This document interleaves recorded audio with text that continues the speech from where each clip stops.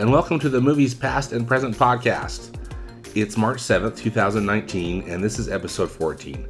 I'm your host, Stanford Clark, and I'm podcasting from the crossroads of the West in beautiful Salt Lake City, Utah. Just like my blog, moviespastandpresent.com, I'll be providing recommendations, commentary, and reviews about current and classic cinema. Thanks for tuning in, and let's get started.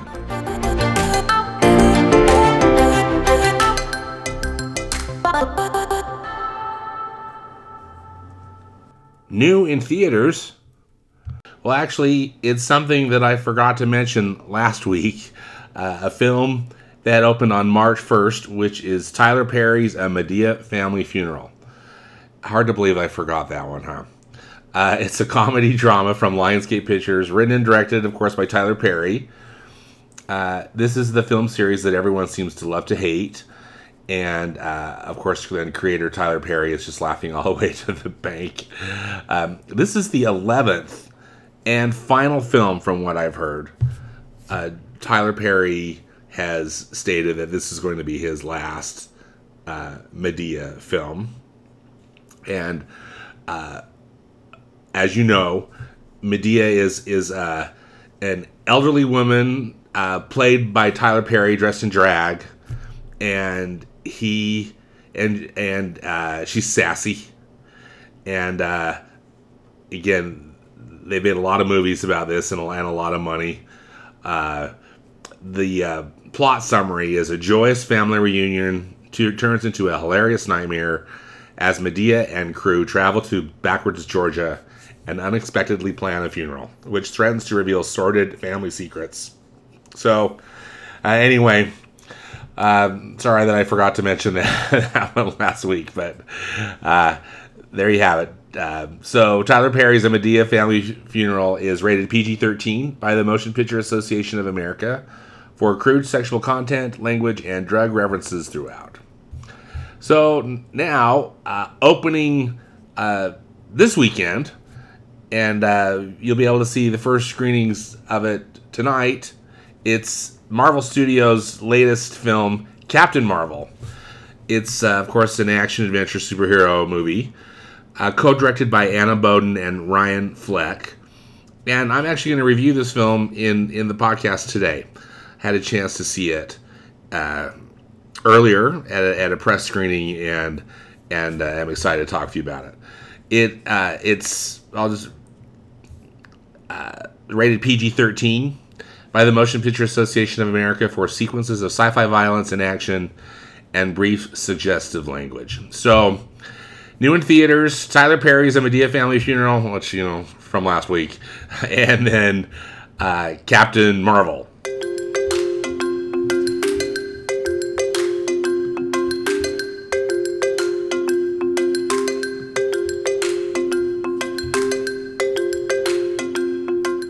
Alright, so for reviews, as I mentioned, I'd like to talk about the new Marvel Studios film, Captain Marvel.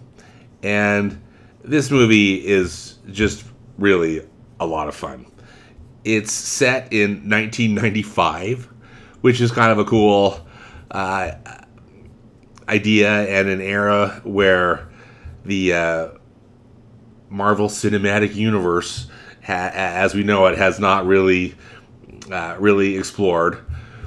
It stars Brie Larson as Captain Marvel, but also has just an absolutely fantastic cast. Samuel F.L. Jackson is back in the Marvel Cinematic Universe, playing a younger Nick Fury. Again, this being set in 1995, they did some work on him as far as, some computer-generated effects to make him look a little younger. And his character doesn't have the eye patch yet, as he does in the films where we, that we're familiar with Nick Fury. Also, and he's an agent of S.H.I.E.L.D., the Strategic Homeland Intervention Enforcement and Logistics Division that he's working at, again, when we meet him later on in these Marvel Cinematic Universe films that we've been familiar with over the last decade. Also back in play is Agent Coulson, who's played again by Clark Gregg. And same thing, they make him look a little younger, but it's still cool to have both of them involved. So Captain Marvel is set in both on Earth in 1995 and in outer space. So this will be a spoiler-free review, but I'll just try to set it up for you. So in the Marvel Comics, we've got these alien races. One is called the Kree, and another one they're called the Skrulls. So the Kree and the Skrulls, and they have been at each other's throats for millennia. They're constantly fighting. So this film continues this fight, the storyline of the fight between the Kree and the Skrulls. And Captain Marvel is really kind of gets in the middle of it. When we first meet Captain Marvel, they call her Vers, and you'll learn more about that when you go see the movie. But Vers is a powerful warrior, and part of the Kree alien race when we meet her. And then they're fighting. So the Krees are fighting the Skrulls. The Skrulls are shapeshifters, and when you see them normally, their skin is kind of green in color, and they've got some lines in their skin as well as pointy ears. But they can take on the appearance of other beings, which really makes them a more formidable foe because, again, you might not necessarily recognize them as being a Skrull, and anyway, and it also adds to kind of the interest and excitement of the film because you might not necessarily know who everybody is at any given time. But there's a mishap, and Vers crash lands on Earth along with some of these shape-shifting Skrulls. Then she encounters Nick Fury, and it almost becomes like a buddy cop flick, where Vers and Nick Fury are unfolding this mystery of who Vers actually is. Where did she come from, and what's going on with these aliens? And Vers is also, though, having some interesting memories that are resurfacing as if she had been on Earth before. So this buddy cop flick also turns into kind of a mystery movie as Vers tries to figure out who she really is and how does she fit in with all this war going on, this intergalactic war, and et cetera, et cetera. So that's kind of the setup. But I gotta tell you, this is just another one of those really solid entries for Marvel Studios. Maybe not their best film, but it's absolutely terrific. High quality effects, really great actors. I think that's one of the hallmarks of these Marvel Studios films is they just cast them so well. So Brie Larson's terrific.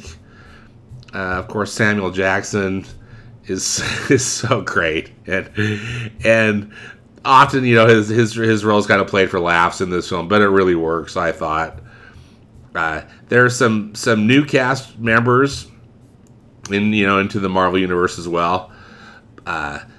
There's a U.S. Air Force pilot.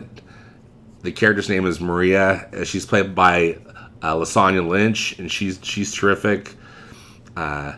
Nick Fury's SHIELD boss is played by Ben Mendelsohn, and Ben's got a pretty big role in this movie, and he's terrific. Annette Bening is in it, playing kind of a mysterious role. I won't go into that, but she's in it. And Jude Law is in it too, and he's terrific. He plays a Kree dude who's training Vers, aka Captain Marvel, and there's some other cast members too, which I won't spoil, but really, really fun. Also, as I'm sure you've determined or figured out, this film is really also a setup for the upcoming Avengers movie, which is opening April 26th, Avengers Endgame. And Avengers, all these Marvel Studio films, they're connected. They're just like one big great serial film.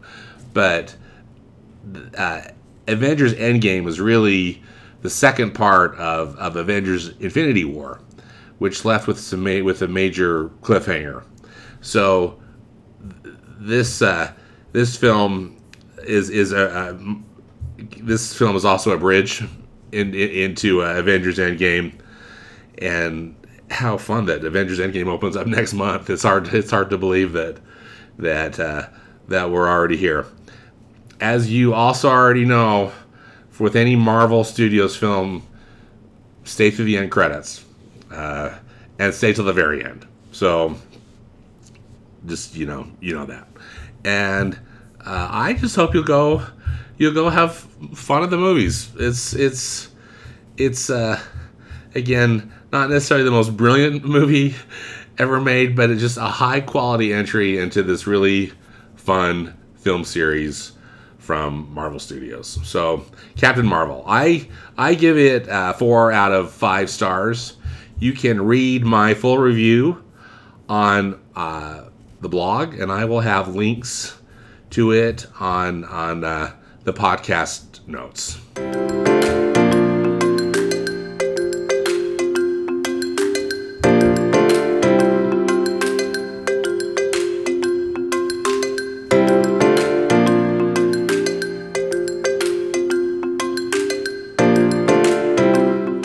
Okay, for Classic Cinema Corner this week, a couple of things. First off, I had a chance last week to see the film Casablanca on the big screen. It's one of my all-time favorites, if not my most favorite classic film. But this was a little different. This was actually called Casablanca in Concert, and it was so much fun. So if you've never heard of this, some movie studios now are doing this where they'll have a print of the film without its symphonic score, and then you go to a concert hall and they'll play the film on the big screen, and then have an actual live orchestra play the score in sync with the film. And so that's what went on with this. I saw with the Utah Symphony here in Salt Lake City, and even though we're not the largest market necessarily in the country, the Utah Symphony is really an outstanding organization with a wonderful history and also just a lot of really great musicians. It's always a pleasure to hear the Utah Symphony, and this was also in Maurice Abravanel Hall, which is their home base. But it's just just a lovely concert hall with wonderful acoustics and just a beautiful setting. So it was so fun to see this movie that I love with this great live music, and just really brings another dimension to it. So Max Steiner, the great Max Steiner, wrote the score for Casablanca, and so much of it you probably recognize, but also it holds up so well on its own. But it's wonderful to see it in context of the film. Probably if I had any kind of criticism, and this is really, really minor, but they had the audio levels, I thought, a bit low on the film. Thankfully, they had put the film had subtitles, but it was sometimes hard to hear the film over the orchestra, and I think they maybe could have just turned up the volume a little bit, frankly, just on the film, just to even it out a little bit. But again, the music was the star, so I can't necessarily fault them for that. But Casablanca in concert was wonderful. I looked online, and it looked like the next time this is playing is, I mean, not that it's so much traveling around the country, but I think just different symphonies are choosing to program it. But the Chicago Symphony Orchestra is going to be playing it this month, and so I just say, look for a symphony near you for Casablanca in concert, because it's a real treat. The Utah Symphony in May is going to be doing Star Wars Episode 4, A New Hope, in concert too, and I'm planning to go to that, and I'm really excited. That should be an absolute blast to hear the wonderful John Williams music played live while the film is playing too. So really a fun way to see movies. Also, as an added bonus, Casablanca is one of the films on my TCM Essentials list. So I was happy to knock another movie off there, but also just to have a really unique and fun way to experience the film. All right. Now, I just wanted to give a little update on the Turner Classic Film Festival, which is happening next month in Hollywood, California. This is such a great event. I'm really excited to be and grateful to be able to go to this. It's April 11th through 14th in Hollywood, California. I'll have links to. Actually, I think all the tickets are now sold out from what I've read, but I think there's a wait list and some other things. But I'll have links on the podcast notes. They still are finalizing plans, and they also kind of wait to make all their announcements until closer to the event. But over this last week, TCM did announce that they will be doing a tribute to the 20th Century Fox studio at the film festival, which, really I think is just most likely because of the sale of the 20th Century Fox to the Walt Disney Company. That's going to be finalized here in the near future. But they've got some cool films that they're going to be showing. Well, and just to be clear, 20th Century Fox is not going away. That will still be a branded studio. It's just going to be owned by Disney. So there's still going to be movies made by 20th Century Fox. I mean, that was the whole point. So Disney could really expand both their library as well as just their filmmaking capabilities. But anyway, so these films from 20th Century Fox are going to be shown at the Turner Classic Movies Classic Film Festival. They're going to show The Sound of Music in a 70 millimeter print, so that I think is going to be really cool. They're also, speaking of Star Wars Episode 4, A New Hope, they're going to be showing the special edition of that. I wish it were the original version and not George Lucas' special edition, but how fun to see that on the big screen. Life Begins at 40, which is a film from 1935 that stars Will Rogers and Richard Cromwell. The Little Colonel, also from 1935, which stars Shirley Temple, Lionel Barrymore, and Bilbo Jangles Robinson. Gentlemen Prefer Blondes, the musical starring Marilyn Monroe and Jane Russell. That's from 1953. And also from 1953, The Robe, starring Richard Burton and Gene Simmons. So, cool films on the big screen. There are three other Fox titles that had already been previously announced that are playing with the film festival. One is Sunrise, A Song of Two Humans from 1927. Butch Cassidy and the Sundance Kid, and Hello Dolly, both from 1969. So they're celebrating their 50th anniversary screenings for both of those films. So really cool stuff. Another thing that they do at the TCM Classic Film Festival is they show films in 35 millimeter nitrate. So, as you know, nitrate is incredibly volatile and just burns easily. And there's just not a lot of theaters or projection rooms that are able to just be certified to be able to handle it. But the Egyptian Theater in Los Angeles. It's just in Hollywood, and it's just, a couple of blocks away from the classic Chinese theater. But they've got a certified projection room now that can handle these nitrate screenings. And I've been to a couple of them at film festivals in the past, and seeing a film in nitrate was something special. I saw a black and white one and a color one, and the amazing shades of gray that were available in that black and white film, it was just like revelation. And then same thing with the color.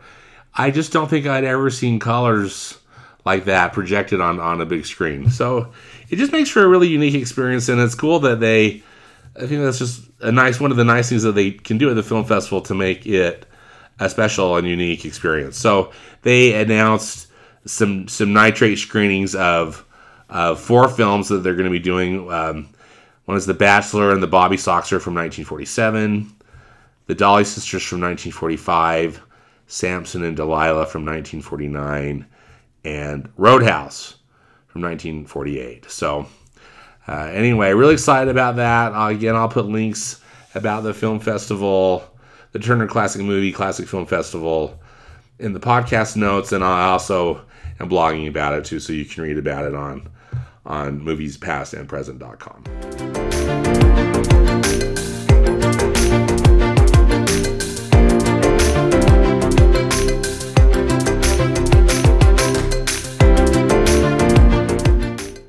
As far as recommendations go, I say go see Captain Marvel.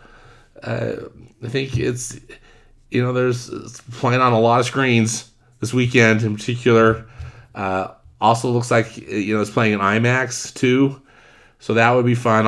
I just saw it in a regular theater, but would love to see it in IMAX. But go see Captain Marvel and go have some fun at the movies.